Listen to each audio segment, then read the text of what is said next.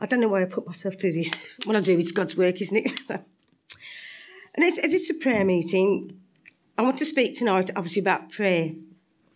And I want to speak to those of us who may be nervous about praying out loud in open prayer meetings. I'm one of these myself. I'm actually nervous here right now, standing, as you probably realise. So I'm going to start by sharing something about myself and open times of prayer. When I first started to go to meetings that included a time of open prayer, I was absolutely horrified. And what made it worse was that some people there were absolutely wonderful at it. This made me feel that I wouldn't measure up, that I would look as though I didn't know how to pray. I didn't realise that I didn't have to measure up, but because I thought I had to measure up, I didn't pray out loud. I just thought to myself, people would probably assume I'm praying quietly, but I wasn't. Most of the time I was just sitting there, beating myself up for not being able to pray out loud. This didn't help me or anybody else. It made me feel like I was not such a good Christian as other people in the room. I did once hear someone say, years ago, nobody here, that this person prayed so beautifully, it was a pleasure to listen to. This sent me further downhill. I've actually sat in prayer meetings, and instead of listening to the prayers of others and adding my inward support, I've sat there forming a prayer in my head. What words shall I use? How shall I say them? What would look good to pray about? It's true, sorry, but it's true. Now, that's not praying, it's performing a recital. And doesn't it seem there's a bit of personal pride leaning somewhere in me? I was talking to someone the other day about me speaking at this meeting and what I was going to share about. And this person, who's a tremendous Christian worker, a beautiful Christian lady, told me that at one time, when she was in a time of open prayer, after she'd prayed, she would listen out for Amen from somebody, which would make her feel as though she'd prayed well. I had to smile at her honesty because it reminded me of waiting to get a like on Facebook, and she did give me permission to tell you this. But God doesn't just like our prayers, he loves them. Even when we ask for the wrong thing, he doesn't scoff at us or judge our prayer. He still answers in some way, even if it's no, there is something better for you in my plan. So what makes us feel nervous and afraid? What is prayer and how does God see it? If I asked anybody here, they'd likely say that prayer is talking to God, our Heavenly Father. And most of us would have no problem talking to our earthly fathers if they were alive, of course. When we speak to a person, we don't focus on what other people think about what we're saying. We'd all probably say this would be absurd. So what's the answer? How do we stop feeling nervous and self-conscious? We have to try to forget everyone else in the room and focus on the person we're talking to, our Father. He is the one we're talking to. It doesn't matter to him how wonderful our prayers are. He sees our hearts. So what does the Bible teach us about prayer? In Romans 8, verse 26, it says, "In the same way, the Spirit helps us in our weakness. We do not know what we ought to pray for, but the Spirit itself intercedes for us with groans that words cannot express." So that's telling us that we do not have to be eloquent when speaking to God.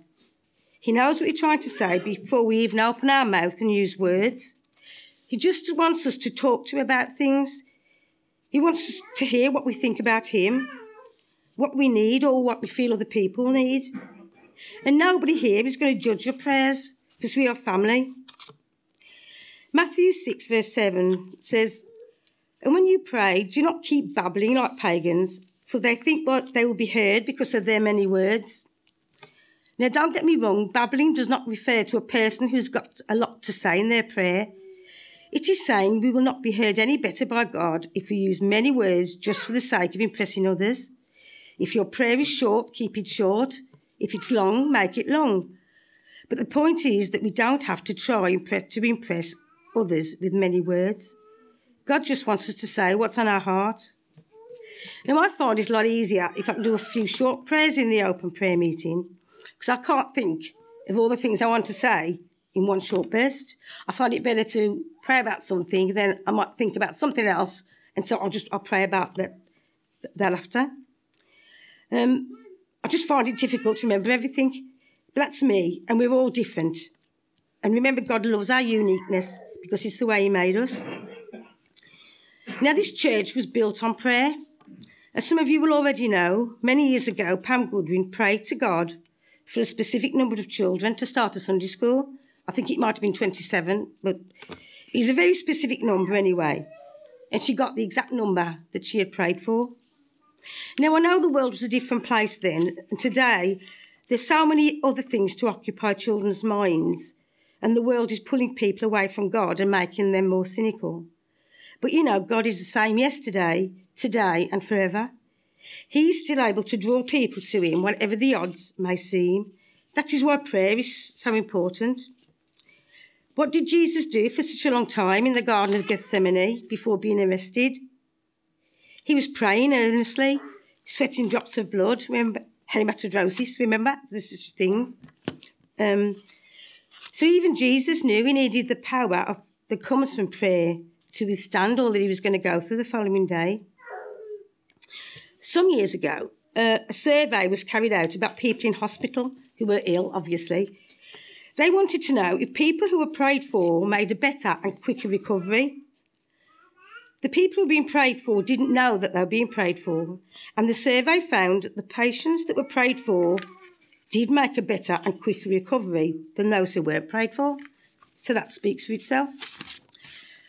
A friend of mine once, who was going through a time of trouble, once asked me to pray for her because she said, I don't believe in prayer, but I know you do, so will you pray for me? Did she really not believe in prayer? She must have understood something about the power of prayer, or she wouldn't have asked me to pray for her. When people receive a shock or are afraid, what's often the first word on their lips? Oh, God. Is this just blasphemy, or do they have a need for God they aren't even aware about? I don't know. I've heard it said that the prayer meeting is the engine room of the church, and I believe it is. Now, Bethel Church is a tremendous church. I don't know of any other church that does so much of God's work with the same ratio of members or attendees. I think we really stand out.